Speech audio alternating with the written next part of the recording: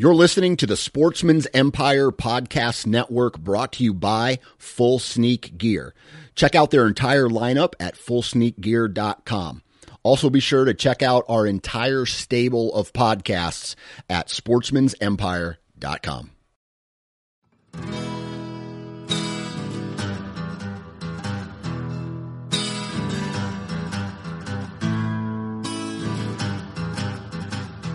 All right, what's up, everybody? Welcome back to the O2 Podcast, the Ohio Outdoors Podcast. Paul and Andrew, we're back. Mr. Paul, Muntz, how are you, man? buddy? I'm doing good. It's been a fun last few days. I'll talk about that in a second. Well, heck, let's talk about it now. So, I went out for a little evening. It turned into a long evening coyote hunt there on Saturday night. Buddy of mine, Tyler, from the gym, and he had some sweet properties that we had access to. And, you know, coyote hunting at this time of the year, if you think about going to the ag fields, or at least that's what I think of, well, when you've got corn and soybeans that are, you know, too tall, it's not easy. So you had to find the properties that weren't covered in crops. It's actually really interesting. We went on a few properties that had, like, dirt bike, like a motocross courses on them. Didn't really even realize these type of things existed, but they were sweet and they're huge. So took the old X-Vision thermal scope and binocular out and went calling, try to bring some coyotes in. We were successful in bringing one in really, really well. That would be the one that I shot. And I've got that posted on GoWild, and at this point, I think it's still on Instagram until it gets taken down. But we saw a couple other ones, but it was a really cool night, and it was one of those moments, like hunting wise, where you just gotta stop for a second and take it all in. I mean, the hunting itself was a thrill, right? When you have that coyote coming in and he's listening to the call and trying to find him, and he's diving behind these big, massive piles of dirt that are, you know, motocross jumps. It was that was cool. But we were following a storm. So there had been some storms that rolled through, and as we were heading out, I mean, the sun's going down, the clouds are huge, dark, just very majestic clouds with the lightning popping in them. And it really continued through most of the night. It was weird, though, because it wasn't a cloudy night. It was just these, you know, the storms were pushing through. So they were kind of on the edge of your, you know, of what you were seeing. And the lightning would go off, and then there's millions of stars, right? Because we're down in the hills, and it was way, you know, removed from any light. So the stars were really bright. And then there was a meteor shower happening. Oh, it's so cool. So it was one of those things, like, I'm go to bed early most of the time anyways. Like, that was I would never have seen that. So to stop and to take a look at that and really take it all in, it was awesome, man. That is cool. That's one of those you might not even pull the trigger or heard a coyote yell or how or yelp or whatever the heck they do, and it's still like an awesome night. I slept through all that. All of it. And to be honest with you, like, to have all that stuff come together, the meteor shower, the storm rolling through, being on these properties that, you know, we had access to, but I haven't ever been on. I may not ever get to do that again in my life. So, like, to really stop and really appreciate that, that was awesome. And I think that's what I took away more than anything.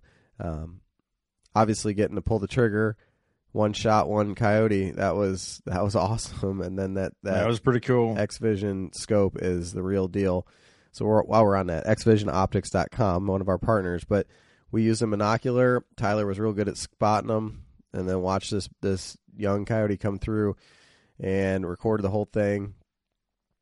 Awesome imagery. I mean, it was cool. A cool thing. The video was neat. The other thing that was really cool about that, I think I sent you the pictures. I didn't post them, but when you pull up on a field, you're scanning. Well, there's deer out there, right? And I've seen deer in the field with the thermal before, but when their antlers go hard-horned, you can't see their antlers because it doesn't show up in the thermal. Well, right now, they're still covered in velvet. So there's blood running through it. There's blood running through it, so it's warm, so it picks up. So then all of a sudden, you see all these bucks. So you know those bucks that kind of elude you all year long? Well, at night they're out in those fields and they're in big bachelor groups and everything else. So that was really cool and a great reminder of what's the stuff you can't really see. It's out there. So yeah, that's pretty neat, man. Dude, I mean, we're on the countdown. I mean, today is August 14th. Man, we're officially less than a month away before you can deer hunt in the DSA. Archery hunt in the DSA. But small game opens up. Well, not small game, excuse me. Dove, squirrel opens up the first, and then you've got that early waterfowl season. I mean, it's coming, man. Everyone's favorite time of the year is here. It's coming. It is. So pretty cool, man. So yeah, those X-Vision scopes, you can get those on GoWild, timetogowild.com. You guys heard us talk about it every week. Check that platform out if you are not on it. If you want to learn more about hunting, if you have questions that you're afraid to ask at a pro shop, or you just want to be better archer, a gunsmith, whatever it is, that the community at GoWild is strong. I cannot emphasize that word enough, Andrew. Community. The community is strong on GoWild. It is a welcoming place. If you've got questions about areas that you hunt, locally, there's a way. Find me. Or the near me feature will connect you with other hunters and anglers in your area. So check them out. timetogowild.com. Download the app on Apple or Android. Sign up, get $10 off, man. Free $10. So how easy is that? So thanks to those guys for the support of the show. Andrew, oh buddy, Midwest Gunworks, big fella's got a rifle coming in the mail. Can't wait for that to get to the FFL dealer here. Actually, Newark, Ohio, man. Tactical Outdoors. My buddy Josh and his wife own a wonderful gun shop out there. They also, I just found out today, are now operating the gun range at the Dillon Wildlife Management area. Very cool. Pretty cool for them. So, Josh, as soon as that sucker gets in there from Midwest Gunworks, give me a call, man. I'm ready to go. So, and Ohio Outdoors 5. Save yourself. That's at Midwest, right? Real quick, one before we move on, we were talking about GoWild, and they've got a podcast that they are working with gunbroker.com with called No Lowballers. Really cool. So very gun heavy discussions, and they've got I love the name. Yes, it's going right now. Machine gun history, part 1. So there's going to be multiple parts of that. Super cool, very interesting. They go through a lot of the history of stuff like that I don't really know. So for somebody like me who's, I don't want to say ignorant, but just that's not my forte. It's very interesting to hear a lot about that and to learn more. Is Logan Matesh on that? So. On the dude, that guy is sharp, man. Very. He's smart dude. Yeah, you guys are gonna like that. I'll check that out for sure. So check that out. So. Who else we got? Half-Rack, Andrew, half-rack.com. You can find them on GoWild. You can find them on turkeyseason.com. Shameless plug. Directly at their website. Awesome products. Fond gear, fond memories. It's a mantra. It's a way of life. That's a vibe, man. It's a vibe, man, for sure. So check out their stuff. Dude, the deer drags, the simplest thing, right? A piece of fabric and some line, like some steel cable. Genius. Brilliant. Light, easy to bring in. Dude, those things were a lifesaver for both of us at various times in the year. So that's just one of the small things they got, man. They got all sorts of stuff. They got your Blaze Orange if you need that. Awesome shirts. Great company. Ohio Outdoors 15. Save yourself 15% off of any purchase on half-rack.com. So thanks to those guys for the support of our show. Also, thanks to the guys at blackgatehuntinggear.com. Wow. Hold on. Let me back. Burn the throat. So listen, it's Monday. Wednesday, I'm going out and putting my Blackgate cameras out. Blackgatehunting.com. Excuse me. Blackgatehunting.com. Legit, dude. It's camera time. Great. They're oh man. Pulls it all I'm in. getting jealous seeing all these trail cam pics come in, man. I mean, I was reading, we'll go into this, but now it's like definitely, you're starting to get into that transition of, summer patterns. The bucks are starting to change a little bit, and stuff's going on. So cameras are heating up. I'm ready for that, man. Get those out. Absolutely. Blackgatehunting.com. Check them out on Instagram, dude. They're those social media is strong. Our newest partner is Timber Ninja. So using code OHIO, that's all caps OHIO, get you free shipping. Timber Ninja, lightest sticks, best sticks in the market. If you ask me, I guess I shouldn't say they're the lightest. I don't know that officially, but USA made and designed, innovation. Jason Red and his crew, man, putting on some great products down there. Really looking forward to getting into the saddle this year. The Nano and Ultimate Black Belt. Is that what it's called, Paul? That's one that I got, the Ultimate Black Belt. So I can't wait. I love so Dan Johnson did a podcast the other day, the Hunting Gear podcast, and I haven't listened to it yet. Where he was asking the question: is Made in America important to hunters? Is that like a decision maker for you? I know for me it is, dude. Like if I've got a product and it's $500 and I've got it's made in the U.S.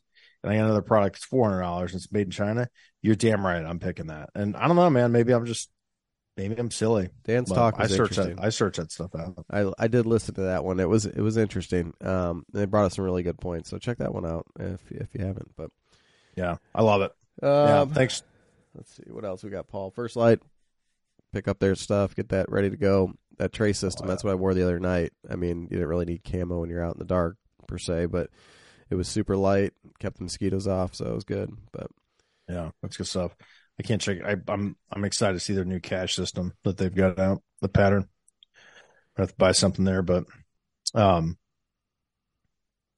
right, what let them in, man. Hold on, real quick. Let me see if I can find what I'm looking for. Shoot, I should have had this ready. All right, so we've got the Hero to the Line event that's coming up on August 26th. That is up in, I think it's Bucyrus. HeroToTheLine.org is the website. Hero, the number 2, theline.org. Check that out. And then I also have Ohio Veterans Outdoors is having a archery skills shoot Saturday, September 9th from 9 to 12. It's going to be up in Holland, Ohio, so Northwest Ohio, at West Winds Metro Park. It's free for veterans, $20 donation for non-vets. Let's see.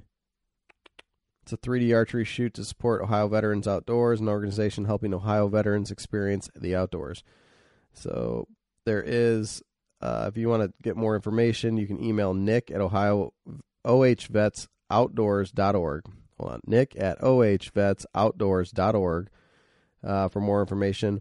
Their GoWild account is Ohio Veterans Outdoors, where they've got some more information posted as well. So go ahead and check that out if you got a chance or you're in that Northwest Ohio part of the state. And I think that's all we got, Paul, for this week. The episode, we are talking to our friends Jacob and Derek. They are both friends of ours from GoWild that reside in the state to the south.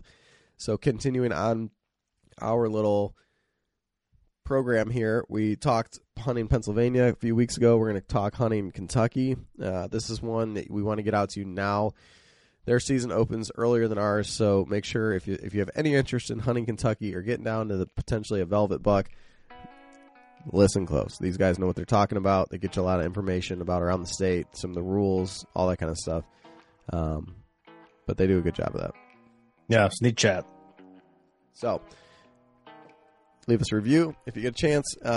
Check us out, the.o2.podcast on Instagram, O2 Podcast on GoWild. But with that, enjoy the talk this week, and we'll be back next week. See you guys.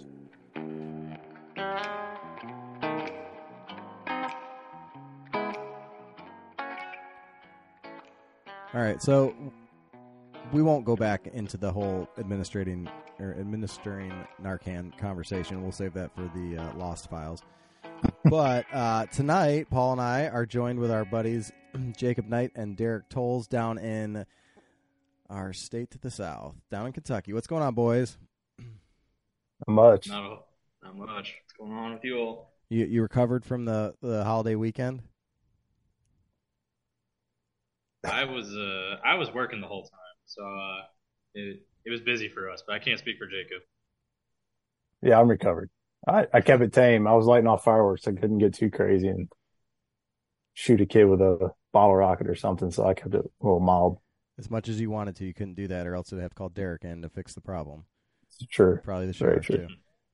too. We already have a 9 fingers on this network. We don't need any That's true. Yeah. anymore. I think that's actually trademarked, right? I think you have to lose 2. You got to up in one if you're going to do something. Right. Yeah, 8 fingers, just not as catchy. 8 fingers, it's not as catchy. You think you're cool, Dan? Well, I only got 8 fingers.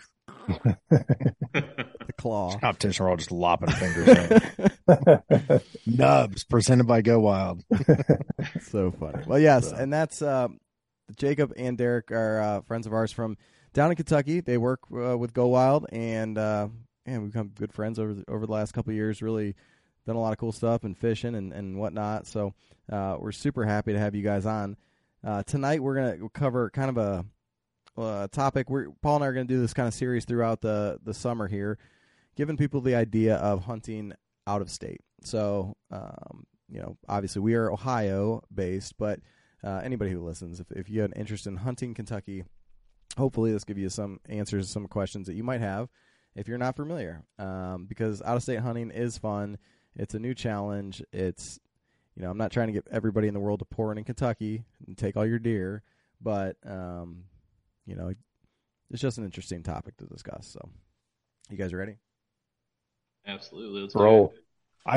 The out of state hunting, that cat got out of the bag for me, I don't know, like 4 or 5 years ago, and it has been downhill from there, man. I can't. I think part of for me is just seeing different spots, different places, different terrain, right? It's just a different kind of pretty, You hunt Central Ohio or Southern Ohio. I go to Kentucky. I'm like, man, it's so pretty here. It's the same. It's the same trees. It's the same landscape. It's just different. That's the big thing for me, I think. It's definitely a different challenge. It gives you appreciation for the country in general. The more states you see and what people deal with, and I think it makes you a better hunter overall. It's not the old let's just go out to the back 40 and sit in the same tree every day, and I mean that has its spot too if that's your thing. But whatever, it opens up new doors, right? So, all right. So I did one of these the other day with Johnny Stewart over in Pennsylvania. Now, I have a little bit of background in Pennsylvania as far as hunting over there, so I was able to contribute to that conversation a little bit more. I don't know much about hunting in Kentucky. Now, Paul, you've been down there for turkeys a time or two, right? I have, yeah. Yeah, so that's why we brought in the experts in Jacob and Derek. The best you could afford. Yeah, I was going to say. We'll buy Willing you a Bud Light next time we see you. Yeah. I'm just joking. I'm just kidding. All right. So let's talk about the season. Now, I had the Kentucky Regs book pulled up here, and I was kind of looking through it here a little bit ago. Now, this was last year's, according to the website. It was the 2022-2023, so I'm sure you'll have an updated one coming out soon. Soon, I actually have the updated one right now. You already got it? Sure. Did you get a hard copy? I do. It's right here. Look at you, man. And he's on the VIP list down there. All right, let's see. Well, we're going to focus in on deer. Paul, we'll get you a little bit of fall turkey because it's in there too. It's all right. Don't worry about it. I'm over it. What's the timeline look like? So one awesome thing about Kentucky is that we do have such a long deer season, especially if you are a bow hunter. Our season usually opens very early in September for bow season, and we'll run all the way until about mid-January. And the dates for this year reflect that. Our bow or archery opener is September 2nd this year, 2023, and archery will run all the way until January 15th of 2024. And that's one great thing that Kentucky offers, because we do have such an early season, is it's one of the few, I don't know, I'm sure someone will say I'm wrong, there's probably other states, but we are a state that offers the opportunity for someone to actually kill a buck still in velvet. And a lot of people definitely get excited over that. And then, so have either of you ever killed a buck in velvet? Not yet. No. Our buddy Zach got a nice one last year. It's that's my goal for this year, is to get out early enough to be able to do that. Because, admittedly, 3 kids running around, I get wrapped up in fishing. I'm late getting my stuff, my spots prepped, and I usually miss it because of that. This year, I'm trying to make more of an effort to get one early. And then I also want to chime in real quick here, and I'm sure we'll talk more about this later. But another drawback, though, is Kentucky, for the most part, is a one buck state. So if you kill your buck very early in archery, great, congratulations. But like as far as a buck is concerned, you're done at that point. So that is kind of one drawback, and that's I've had opportunities at smaller bucks early in the season. I admittedly don't bow hunt a whole lot at the beginning of the season just because it's so hot still here. But I've had small bucks in velvet come by before, but nothing I've ever decided I want to let an arrow fly on. Yeah, I think that's that early the velvet season here, like Derek said, is so freaking hot. I mean, how do you stay scent free when you're sweating through every layer of clothing you have on? And obviously getting up in the tree is helpful, but those stale evenings when there's no wind moving through it's brutal. Oh All man, of our trees I bet. all the trees are still super leaved out that early. It's hot. The bugs are bad. If you're hunting from any kind of climber, saddle, ladder stand, anything like that, I mean, it's doable. Guys do it all the time, but that's just something that you got to be aware of if you're going to come down here and hunt that early in the season. It's definitely a different layer that you've got to add into the prep and planning, I guess. So that sounds awful. I'm going to be honest with you. I mean, that really sounds terrible. I usually don't really get after them until beginning of October. And you guys do allow crossbows, but it looks. Yep, I was getting ready to comment on that too. So that the season I just named for this year, September 2nd, January 15th, that's archery season. That applies to pretty much all of your, upright bows, whether it be compound, traditional, whatever you shoot. We have a separate crossbow season, and it's pretty much as long as our archery season, but it is for this year will open September 16th. So, a week and a half roughly after archery opens, and then it also runs the same to January 15th. That's the crossbow season. Then we have 2 muzzleloader seasons. I don't know if you want me to keep going. Yep. Yeah, do it. So we have 2 muzzleloader seasons. The first one is in October. It's a very quick weekend season. This year it's going to be October 21st to 22nd. It's usually just like a Saturday, Sunday. It's 2 days. I know a lot of guys that get out and capitalize on that 2 days, and that's especially if you're not a bow hunter, because that's kind of right around, like, the bucks are really starting to move that time of year here. So you have those 2 days to get out with the muzzleloader. And then we have a later muzzleloader season, opens December 9th this year and will run until December 17th. So still kind of short, but it is a little longer.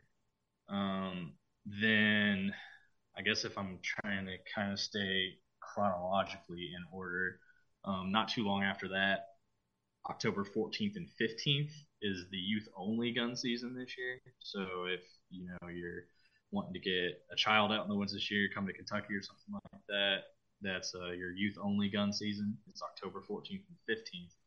And then the day that we all wait for here in Kentucky is the modern gun opener. Modern gun opener this year is November 11th, and it's usually always about that second Saturday in November. And this year it will run until November 26th. And then I do want to also add in here, and again, we'll talk more about this later when we talk about how the state's managed, but I think this year is the first year, and again, might be wrong, I think this year is the first year that the whole state has the same length for our modern gun season, because before, other zones in the state didn't have quite as long of a modern gun season. But this year it looks like November 11th to November 26th for modern gun, and that's statewide. Statewide. Interesting. What was the reasoning for the zones? Do you know? It's all got to do with management. I don't want to speak for Kentucky Fish and Wildlife. I got the zone map here too, which obviously people can't see it. You can find it online very easily. But they basically manage Kentucky kind of like Western states do with game management units. But the way that they break them up here is just by counties. So your county is going to be in whatever zone. And like I said, there's 4 zones.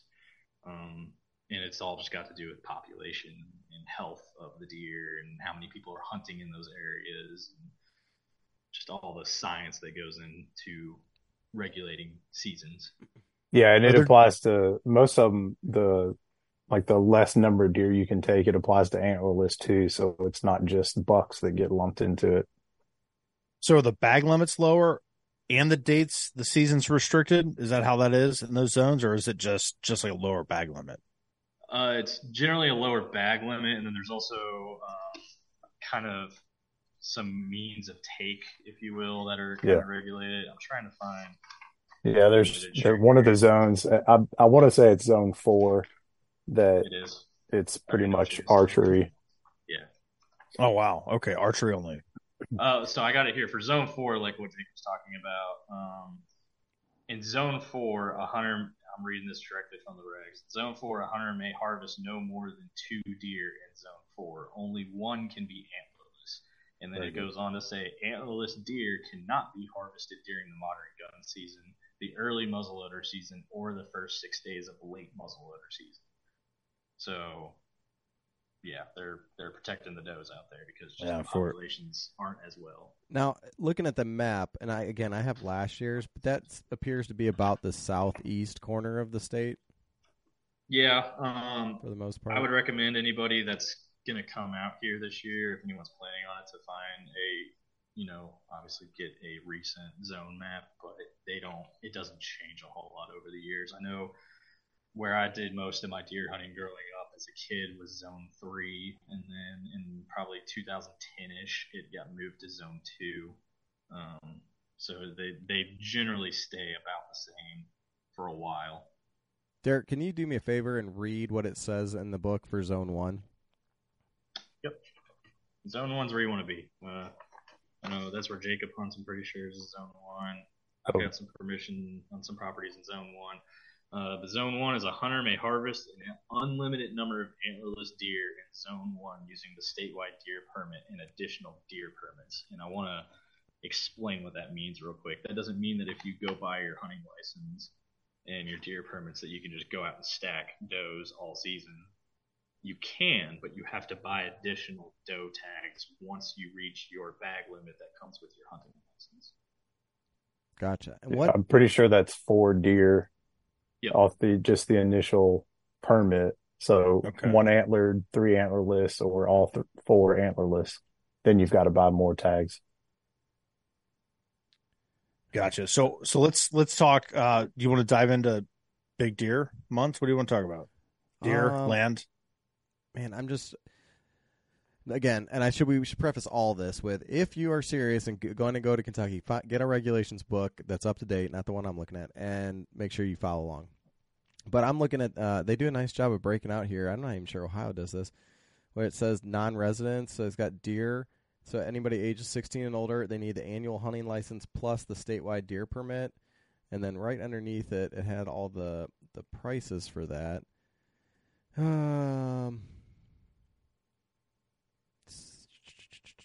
It's a pretty affordable state to hunt in, and because Kentucky's a big buck state. I mean, you guys are top 10 in the entire country. I don't think a lot of people realize the deer that Kentucky is consistently putting out, just in terms of if your definition of success is antler inches and points, then you guys are pretty good. Derek, do you know where it says what a non-resident hunting license is? As far as the price is concerned? Yeah. I'm looking at this. I don't have it on this document that I have, but it's like maybe 140 or something like that. I bought one last year. It obviously deer is I hate to say this, but less valuable than a turkey's less valuable than a deer in terms of revenue, but it's not. I mean, it was maybe $225 to hunt deer. And that's just ballparking it. So yeah, that's not bad. Yeah. So how's public land access down there? You just got a lot of it. Don't hotspot anyone. That's a big topic. Not asking for on X pens there, Jacob. So settle down. See you leaning back in your chair. That's what's interesting on the public land topic is I just started hunting public land more in Kentucky this past spring, so I don't have a ton of spots to blow really. So Derek's done a lot more research because he gets out, chases ducks and other stuff, and so he's done a lot more of scouting and just finding properties. Yeah, I've admittedly done most of my deer hunting in the state of Kentucky on private land. I do most of my waterfowl hunting in Kentucky on public land. I've deer hunted public land in other states, but we do have a decent amount of acres, so to speak, in the public land, network system. I will say though, I mean, it's all over the state, but a lot of it is in eastern Kentucky, which is also where your zone 4 areas are for deer, which is the not so great areas for deer hunting. I don't want that to be where the elk are too. Yep, that's where the elk are as well. And I don't want that to be discouraging to anybody who's considering coming to Kentucky, because we do have a lot of public land options throughout the whole state, especially if you are a bow hunter. And I don't want to – I can't speak to this. I don't know all the facts or details around this, but I know that a lot of the public land areas in our part of the state, kind of central part of the state, is archery only for deer. I know when, like Brad, you guys all know Brad does a lot of deer hunting on public land in eastern Kentucky, and those are all rifle hunts. And then I know of some WMAs in the western part of the state too that you can rifle hunt at.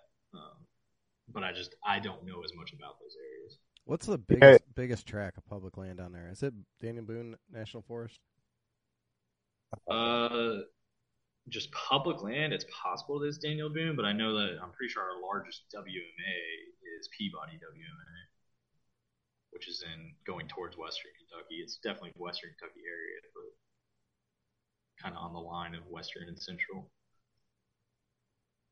Some of the WMAs have the special permit hunts that they'll do too, where it'll be like an out of season rifle hunt that'll be during the muzzleloader weekend or something like that, just depending upon where it's at. There's some quota hunts down near Fort Knox in the WMA down there.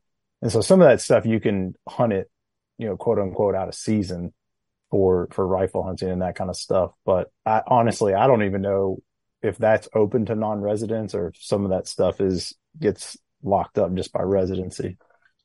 Do you guys have a controlled hunt program in Kentucky you can apply for through the state? Yeah. Like Ohio, Derek, you and I, we've talked about that extensively, the controlled hunts we have here. Do you have something like that down there? For deer, yes, but it's not statewide per se. It's usually specific to certain WMAs. Gotcha. Yeah, that's how ours are. You have the state deems certain WMAs, wildlife areas, whatever, is areas open for lottery hunts. Most of them are like wildlife refuges, that we have here in Ohio. I'm sure listeners have heard those. So, elk. What are the odds of drawing an elk tag in the state of Kentucky? Slim to none. Yeah, less than winning the lottery. So, my buddy Jameson listens to the show every week. Drew an elk tag this year. That's awesome. In the state of Kentucky. Yep. Bull or cow or what? What's the either sex? Okay. Man. Yep. Archery, firearm. Archery. Yep. Archery tag. So he's been spending 2 days a week scouting elk. So properties. Is he going DIY or is he going to get with a guy? He is going DIY. Yep. Going DIY. Wow. He's got, he's in that eastern part of the state. I'm not sure where he's at, so I can't blow him out of the water. But I think he's got some intel from some folks that have been out there, but he is diving in full speed, man, head first into that. So good for him. The way you got to do it if you want to fill that tag. I mean, yeah, I guess there's two ways to kind of do it. You can either fork over a lot of money, or you can just grind hard. Yeah. Yeah, because I think he's got it's a certain time frame, and then you get like a chunk, and then a big gap and like another chunk. I feel like that's how he explained it to me. So yeah, maybe for that tag, I know all the seasons are kind of managed differently, but yeah, but I know awesome. Primarily it's archery, and then might lap over. But yeah, that's it. Good for him, man. I know that's a coveted tag in the eastern United States for sure. So do you guys apply for him? Man, so I haven't thus far, and my reason being is that I don't necessarily have the time to go out there and scout it if I'm going to go hunt it. I would have to pay a guide, and I can't manage that expense right now. Just be like, hey, I'm gonna go drop a few grand to go chase this elk for a weekend. You just got to back off on the fishing, Jacob. Put the Yeah. put the lure budget over to the elk budget. Yeah, you're Right. not wrong. Yeah. I apply for it every year because it's cheap. As far as actually entering the lottery, and I think a lot of people apply just seeing the price tag on it, and they're like, oh, why wouldn't I apply for that? Which, yeah, great, go for it. But what I think a lot of people don't realize is if you get drawn, all you've done now is just giving yourself the opportunity to buy the tag, which is much more expensive. It's like $400 or something like that, isn't it? For a resident, I think so. I don't know if that price is the same across the board for non-resident as well. There's no way. It's probably $1,000. I don't know. I'm sure. I would bet, but I don't know for a fact. I don't want to say for sure. But I apply for it every year just because it's so cheap to put in for it. Why not? And I do it every year just with the assumption that I'm not going to get drawn. And I make my plans for the fall accordingly. Thankfully, the draw is kind of early, so if you do get drawn, I at least kind of have some time to plan accordingly. But yeah, just put in for it every year, not expecting to get it. And I'm sure it'll probably be the worst year possible, but I'll get drawn. Like, yeah, I'll have too much other stuff going on, and that will be the year I draw. But Derek's having a baby during the elk rut, and he's just We're gonna have to move Just this. We're gonna start fatherhood. we have to move this wedding. right. Yeah. Yeah. No, that's good stuff. What about big bucks corridor, big buck sector of the state of Kentucky? Where's it at? Like in Ohio, I mean, we've got zones, we've got areas of the state that are much better in terms of like big deer, trophy whitetails. We'll just say 140 inches and up. Where do you have areas of the state that have better genetics than others?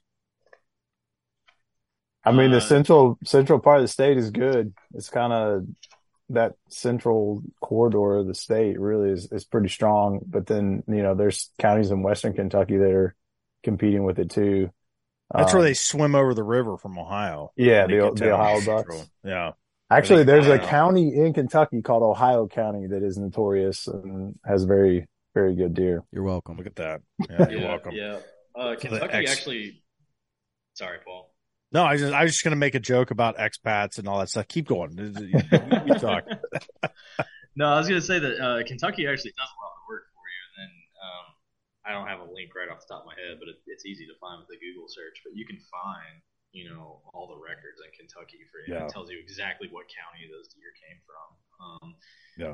To what Jacob's saying, I mean, I think you have a pretty good chance of getting on a decent buck anywhere in the state. To me, it seems like more, but not significantly more. It seems like more seem to come out of our northern Kentucky counties. Those river bucks. That's it, man. The Ohio River Bucks. Sure. So on, and I know you this can probably be a hard question to answer because you're not deer hunting public property, but how's the hunting pressure on just in general, public and private, during the rut? Do you get a lot of out of state pressure? I know, like I can drive through my wildlife area during the rut and count 20 out of state license plates. And for whatever reason, guys from North Carolina love to come up and hunt the southern half of Ohio. How's the pressure in Kentucky? Talking to you, Jason Red. Yeah. We definitely get it. We definitely get some pressure here. Our rut seems to hit kind of towards right before our rifle season starts. So your real big time committed guys that are really chasing bucks hard, like that's when they're going to be showing up here if they're from out of state. But come rifle season, I mean, you can go back and listen to one of our episodes of Uncensored from rifle season this year, and Brad talks about how many gunshots he heard from where he was hunting, and he's hunting in an area that's going to have more people hunting in that general area. But I mean, it's just ungodly the amount of gunshots he said that he heard like before noon, I think it was. So I mean, there's definitely pressure. Yeah, I would say if you're going to make the trip down here, and you are a bow hunter, that's honestly the way to go to get the most space to yourself. A lot of orange, a lot of people set up blinds come rut. It gets a little more crowded from what I've seen. And I've been out fishing at that time and some of the WMAs and stuff, and there's trucks at every pull off. We all know it's going to get crowded that rifle season rut timing. But if you can come down with a bow a few weeks ahead of that rifle season, you're still going to see active bucks, some rut activity going on. And so my recommendation, if you're going to spend the money to come, that's the time to do it. So I think, well, I've driven through Kentucky a lot, and Paul, you have, and a lot of, anybody from Ohio goes south, you got to go through Kentucky, basically. Can you describe kind of the general geography of the state? And what I mean, so when I think of Ohio, I think like the eastern half, it's much more like Big Woods. The western half, it's much more like Iowa. And of course, that is a generalization. Do not jump my shit because of it. But in general, there's a lot They're more gonna get ag. you. This ain't Iowa, Oh, bunch. he's on 100%. No. It's like the ag and stuff is mostly on the western part of the state, and the big woods, the hills, everything are more on the eastern side of the state. Do you guys have that kind of a feel, or areas with more agriculture or less agriculture and that kind of stuff? Absolutely. A lot more agriculture heavy kind of in central and western Kentucky versus eastern Kentucky is very mountainous. That's not to say, kind of like what you're saying, people are going to get all upset. Oh, it's not true. But we have agriculture all over the state. I mean, we're an ag state, but definitely much heavier in central and western part of the state. Western part of the state's more swampy too, if that's kind of what you're going after. If you want kind of that swampy wetlands type environment, which is also why it's the better part of the state for waterfowl.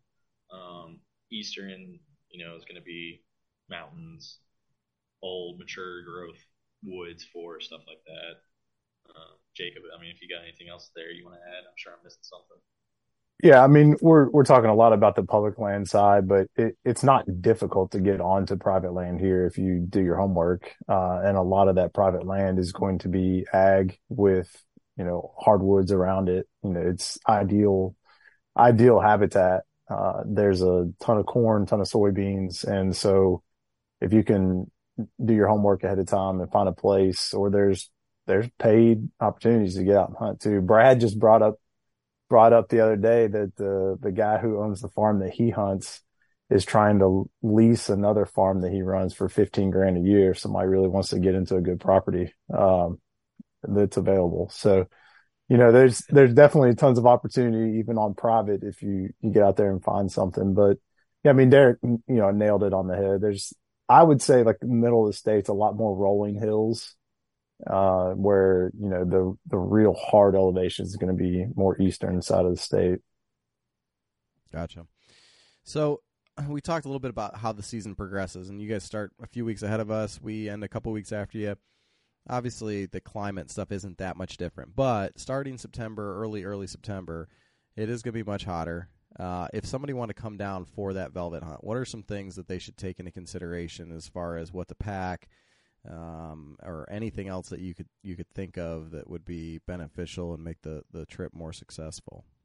Derek, I'm going to go first because my knowledge and recommendations are going to be limited. I'm going to say bring water, but then find water because you're going to want to hunt because the deer are going to be after it too. So that's water on both sides of it. Bring bug spray, especially that time of year. Bug spray or like Thermacell, something like that. I mean, you're going to be fighting that hardcore. Just fish. If you're Jacob, yeah. Just fish instead. Derek, get your book out. When's fall turkey season start? I don't know if they've released those yet. Muntz, did you have a real question? No, I was kind of waiting for that one since, I don't know, 2 minutes into this. But also, you guys have bears in Kentucky, right? When can I hunt a bear? Yeah, you can. And right now. Right now you can hunt bears? Hey, Yep. I haven't heard that. Really? June 1st to August 31st. Are you sure you're not looking at like for dogs? Oh yeah, that's chase dog only. Training season. Don't go kill a bear. Don't. Yeah. PSA. Derek, when he said that in my mind, I'm packing my stuff. I'm like, all right, I'll be there tomorrow. We're gonna go kill a bear how did I miss in the that? middle of July. Well, I'm kind of already in bear mode. I don't want to go too much on this, but I'm planning another bear hunt for this fall, and I'm already kind of doing some legwork for it down in Tennessee. But that's all I'm going to say on that. But yeah, this time of year you can run your dogs and stuff in Kentucky. But we do have a bear season, like you're saying. It's usually in December. I don't have the dates. It's kind of short. It used to be a quota hunt only. And by that, it was kind of weird by how it was managed. All you had to do was buy your permit. Anybody could go hunt bear. But you had to call every night, basically, and make sure that the season was still open. And as soon as the zones, so to speak, which again, same thing as like deer, but the zones are different and they're only in the eastern part of the state. Once that they met their quota, the season was closed. So you kind of had to do your due diligence to make sure that the season was still open. Now, in the last 2 or 3 years, I think they've changed that. Now it's just a set season. It runs from this date to this date. It's short. I don't have the dates in front of me. I don't know that they're out yet either. And then Paul, I'm sorry, fall turkey season dates are probably out, but not spring. I'm looking at them. Yeah. Well then, yeah. What are they? What do you got? So archery is September 2nd to January 15th. Crossbow October 1st, October 22nd.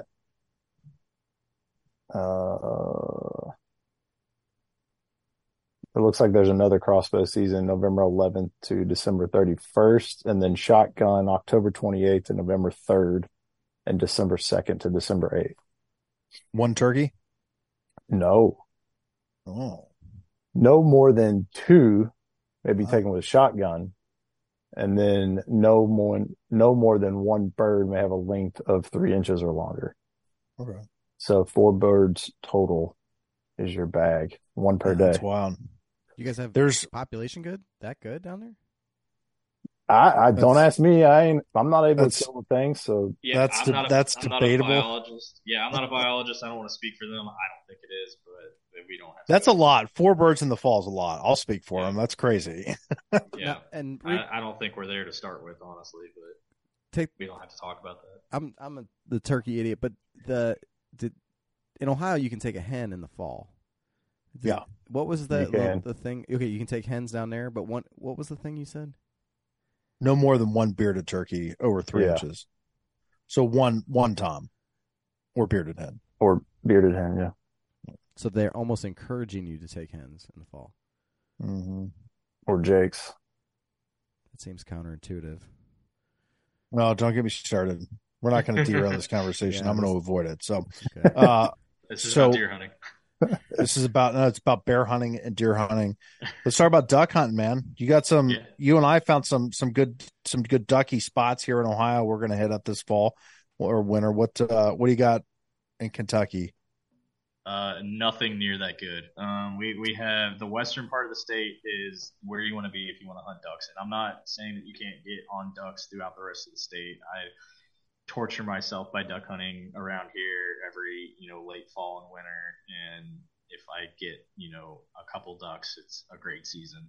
But we have some great quota opportunities in western Kentucky, or if you're just close to western Kentucky and just want to go down there, you're in the chips out there. I mean, really good. Well, the best hunting we'll have in this state for duck hunting is out that way, and there's a lot of public land. Just for us, it's a 4-hour drive to even get close to it. So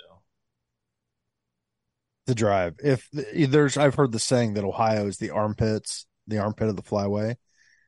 Central Kentucky might be the butthole of the flyways. I always refer to it as the lost flyway because any migrating waterfowl that shows up here is obviously lost. They've got they got steel shot stuck in their body.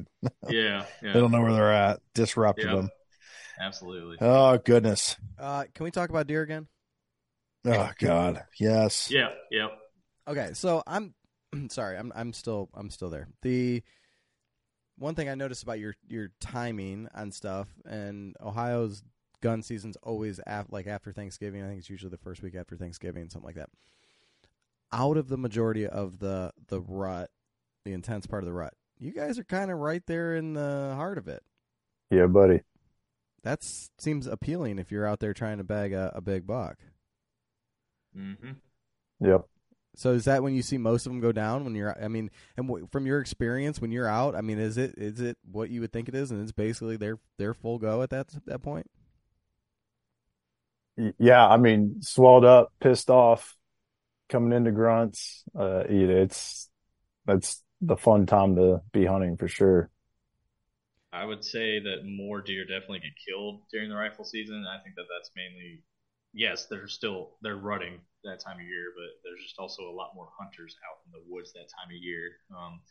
But honestly, those late October bow hunts leading up to rifle season and like that first week in November, that's when I see the most movement. Honestly, I feel like that's when they're the most active, and they might still be that active going into rifle season, but I think they start to kind of get locked down a little bit once people start shooting at them. So the Yeah, pressure just the pressure changes the affects them. dynamic. Yeah, Yeah, for sure. like Derek said, Brad, counting shots. So, I mean, there's been many times where 30, 40 shots by 8 a.m. where I hunt. And so there is a big impact from just hunting pressure once the rifle season comes in. So as a bow hunter, does that bother you having the gun season so close? I think from my perspective in Ohio, it's nice to have that gun kind of after the fact, and okay, we'll use that if we have to, but lets you have the woods to yourself in the the rut part when it comes to bow hunting. Oh, the big time bow guys, I think by the time rifle season rolls around, they're already done. They're putting the duck decoys in the boat and thinking that, because that's right around when our rifle season opens. It's also when our duck season opens. Jacob, do you bow hunt much? I don't want to say much. I hunted a little bit this past season, and I did about 10 years ago. I bow hunted a little bit more and then stopped putting in the time to practice. So I honestly sold my bow and stepped away from it and just went during modern gun until this last year. Started shooting again. Went back out I probably went out for 4 archery hunts. I didn't put a ton of time in it. Then rifle season gets here and I'm trying to go every waking minute I have available. But this year I'm trying to put more of an emphasis on the archery, just making myself do it. Like it's not, this is probably going to piss some people off. It's not as easy as rifle hunting, and the challenge is fun. Like figuring out how to get myself in the right spot. I got to think a lot more about where I'm sitting, what trees and everything's in the way, where they're going to come from, than I do with a rifle, because I can just set up so much further away, know they're going to pop through a field edge and be all the way across the field where they can't see me. With archery, it's fun to push myself a little bit. So I'm definitely going to try and do it a lot more this year. So, and you brought it up there, we've talked a little bit about, but the rifle, right? That's something in Ohio. We don't have that ability. We have, the straight wall cartridges. What is it, 350? What do you have, Paul? 350 Legend, 450 Bushmaster. But we don't have a couple more. The traditional rifle. You guys have that ability. So that's definitely a bonus. I know Pennsylvania, same thing. You guys don't have any restrictions as far as only shotgun in some areas or anything like that, do you? No. I mean, modern gun kind of applies to the whole season, especially on private. As I said, do your homework. A lot of the WMAs in our part of the state are archery only. Even during your modern gun seasons, you can't go out there with a rifle. But no, I mean, we don't have, I know Michigan's kind of got the notorious line or whatever. I can't remember exactly what they call it, but we're nothing like that. It's the whole state. Right. Line of demarcation. Is there anything else, let's see, like oddball stuff that people should know? And one of the things that comes to mind, some states it's you got to have your tag on you. Some of them you can do it, electronically, or have your license on you, have it electronically. What are those kind of things? You can do it electronically. So you can do on the Fish and Wildlife website. You can also call it in. So if you're not in a spot where you have good enough signal to pull up the website, you can also just call it. You're supposed to do it before you remove the animal from the field.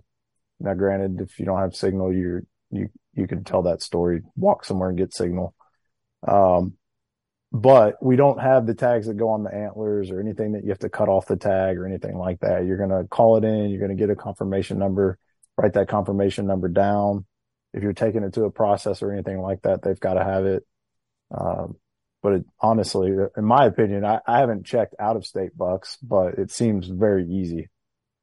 Yeah, I mean, I've hunted a few other states with deer. Every state's a little different. Like Jacob's talking about, we have the telecheck is what it's called when you call it in. I've got that number saved in my phone. I know you can do it online and everything like that. But for me, it's just kind of it's like a tradition in the family. I mean, my whole life, that's how you tagged your deer, so to speak. And there's just something very nostalgic, at least for me, about calling that telecheck number and, following the prompts and doing everything. And at the end, it kind of congratulates you. And then yeah, you get your confirmation number, you write it down in the back of your hunter license. On the back of our hunting license, they have the hunter harvest log, and you just write your confirmation number there. And like Jacob said, if you're gonna take it to a processor, they won't touch it unless they have that confirmation number. Same thing applies to a taxidermist. If you do get a really nice buck and you take it to a taxidermist, they won't touch it unless you have that confirmation number. And then if you do get stopped by a game warden or something, that's what they're going to be looking for. Where's your confirmation number? So does it have to be on the deer, or just on your license, or just you have to have a possession, have that number in your possession? That number in particular, like I said, it goes on the back of the license and the harvest log. I don't know that anyone would get upset if, let's say you do the electric license, you have the electronic format, it's in your phone, you can't really write it down then. So if you write it on your McDonald's napkin, I don't think they would be upset. But I'm not Kentucky Fish and Wildlife either. So. This episode brought to you by McDonald's. So one other thing, it's not necessarily fun to talk about, but as far as CWD or EHD, we had a pretty good outbreak of EHD in Ohio last year, specifically Southwest Ohio, so kind of down your neck of the woods. Did you guys notice anything? Did you have any of that? And then, did it cause any, ramifications as far as that goes? And then CWD, at least in last year's book, there's a little tiny area, it looks like in southwest Kentucky. Yeah. It's new within the last year or two. We do have some CWD zones now. Like you're saying, you're looking at the same map. It's in the southwest part of the state. I honestly don't know what comes with that because I'm not hunting deer there. So I don't know if that now means that they have to take deer to check stations after they harvest one, or if it just means that, hey, we're kind of watching it in this area. I don't know. So you're definitely going to want to do some research on that if you're going to head down to that southwestern part of the state to go hunt deer this year. Did you guys see anything from EHD last year or no? So is that I think that's the one from the gnats, right? Or the midge? Yeah, the midge. So that one crops up when there's lack of rain. And so last year right before, I guess it was during season we had a drought. We didn't get much rain, and I was driving from my house out to my mother-in-law's, and there was a doe on the side of the road with her two fawns, and she was just emaciated, ribcage showing, and had like diarrhea all over herself. And so I texted a buddy that works with Fish and Wildlife and took a picture. I was like, hey, is this something I should be concerned about? Do I need to let somebody know? And that's what he said it was EHD, just probably from the lack of rain. And so, I mean, that's like within city limits here. So I'm sure it's elsewhere in the state. There's issues with it, but not to the point where I feel like it impacted the population or anything. I mean, that was the one deer that I saw all year. Yeah, and Derek, you got the up-to-date map with you. If we were looking at kind of where Ohio borders, your zone 4s, or zone 1 and 2, sorry, are up in that area where you had the most deer allowed to be taken, if that still holds. So it doesn't, then in the western part of the state also, you have a lot of 1s and 2s. Yeah. So I mean, it didn't seem like it crossed the border too bad. No, I mean, like Jacob's saying, I mean, he's absolutely right. It usually comes with a lack of rain. It usually kind of will start to rear its head, so to speak, in the summer months. I've talked about this before. It might have been on your all's podcast. It's unfortunate when it happens. You regionally get areas of it that have it every year in the state, but it's unfortunate. But like the deer gets it, the deer dies, and then it's over. And then the next year they usually rebound pretty well. It's usually not very detriment to the population, whereas like CWD is much more of a concern for deer hunters across the nation because like we don't really know a whole lot about it yet, and deer can transmit it and carry it for so long, whereas EHD just kind of runs its course in a season. Yeah, it's crazy to me because the two fawns that doe had with her looked perfectly healthy, like they've been working out, and so it's weird that she got it and was suffering so bad, and they were just perfectly okay, seemingly perfectly okay. I feel like we were talking to our biologist one time, and he said something along the lines and maybe it's just noticeable, but 3 out of 4 cases of EHD end up being on a buck versus a doe. Hmm. Now, that might just be that you happen to see large racks laying around the creeks or whatever, but that's what they have figured out. So, what else? Anything else fun that we need to know about Kentucky as far as hunting or? You're going to come down here during the rifle season, pay attention to our hunter orange laws.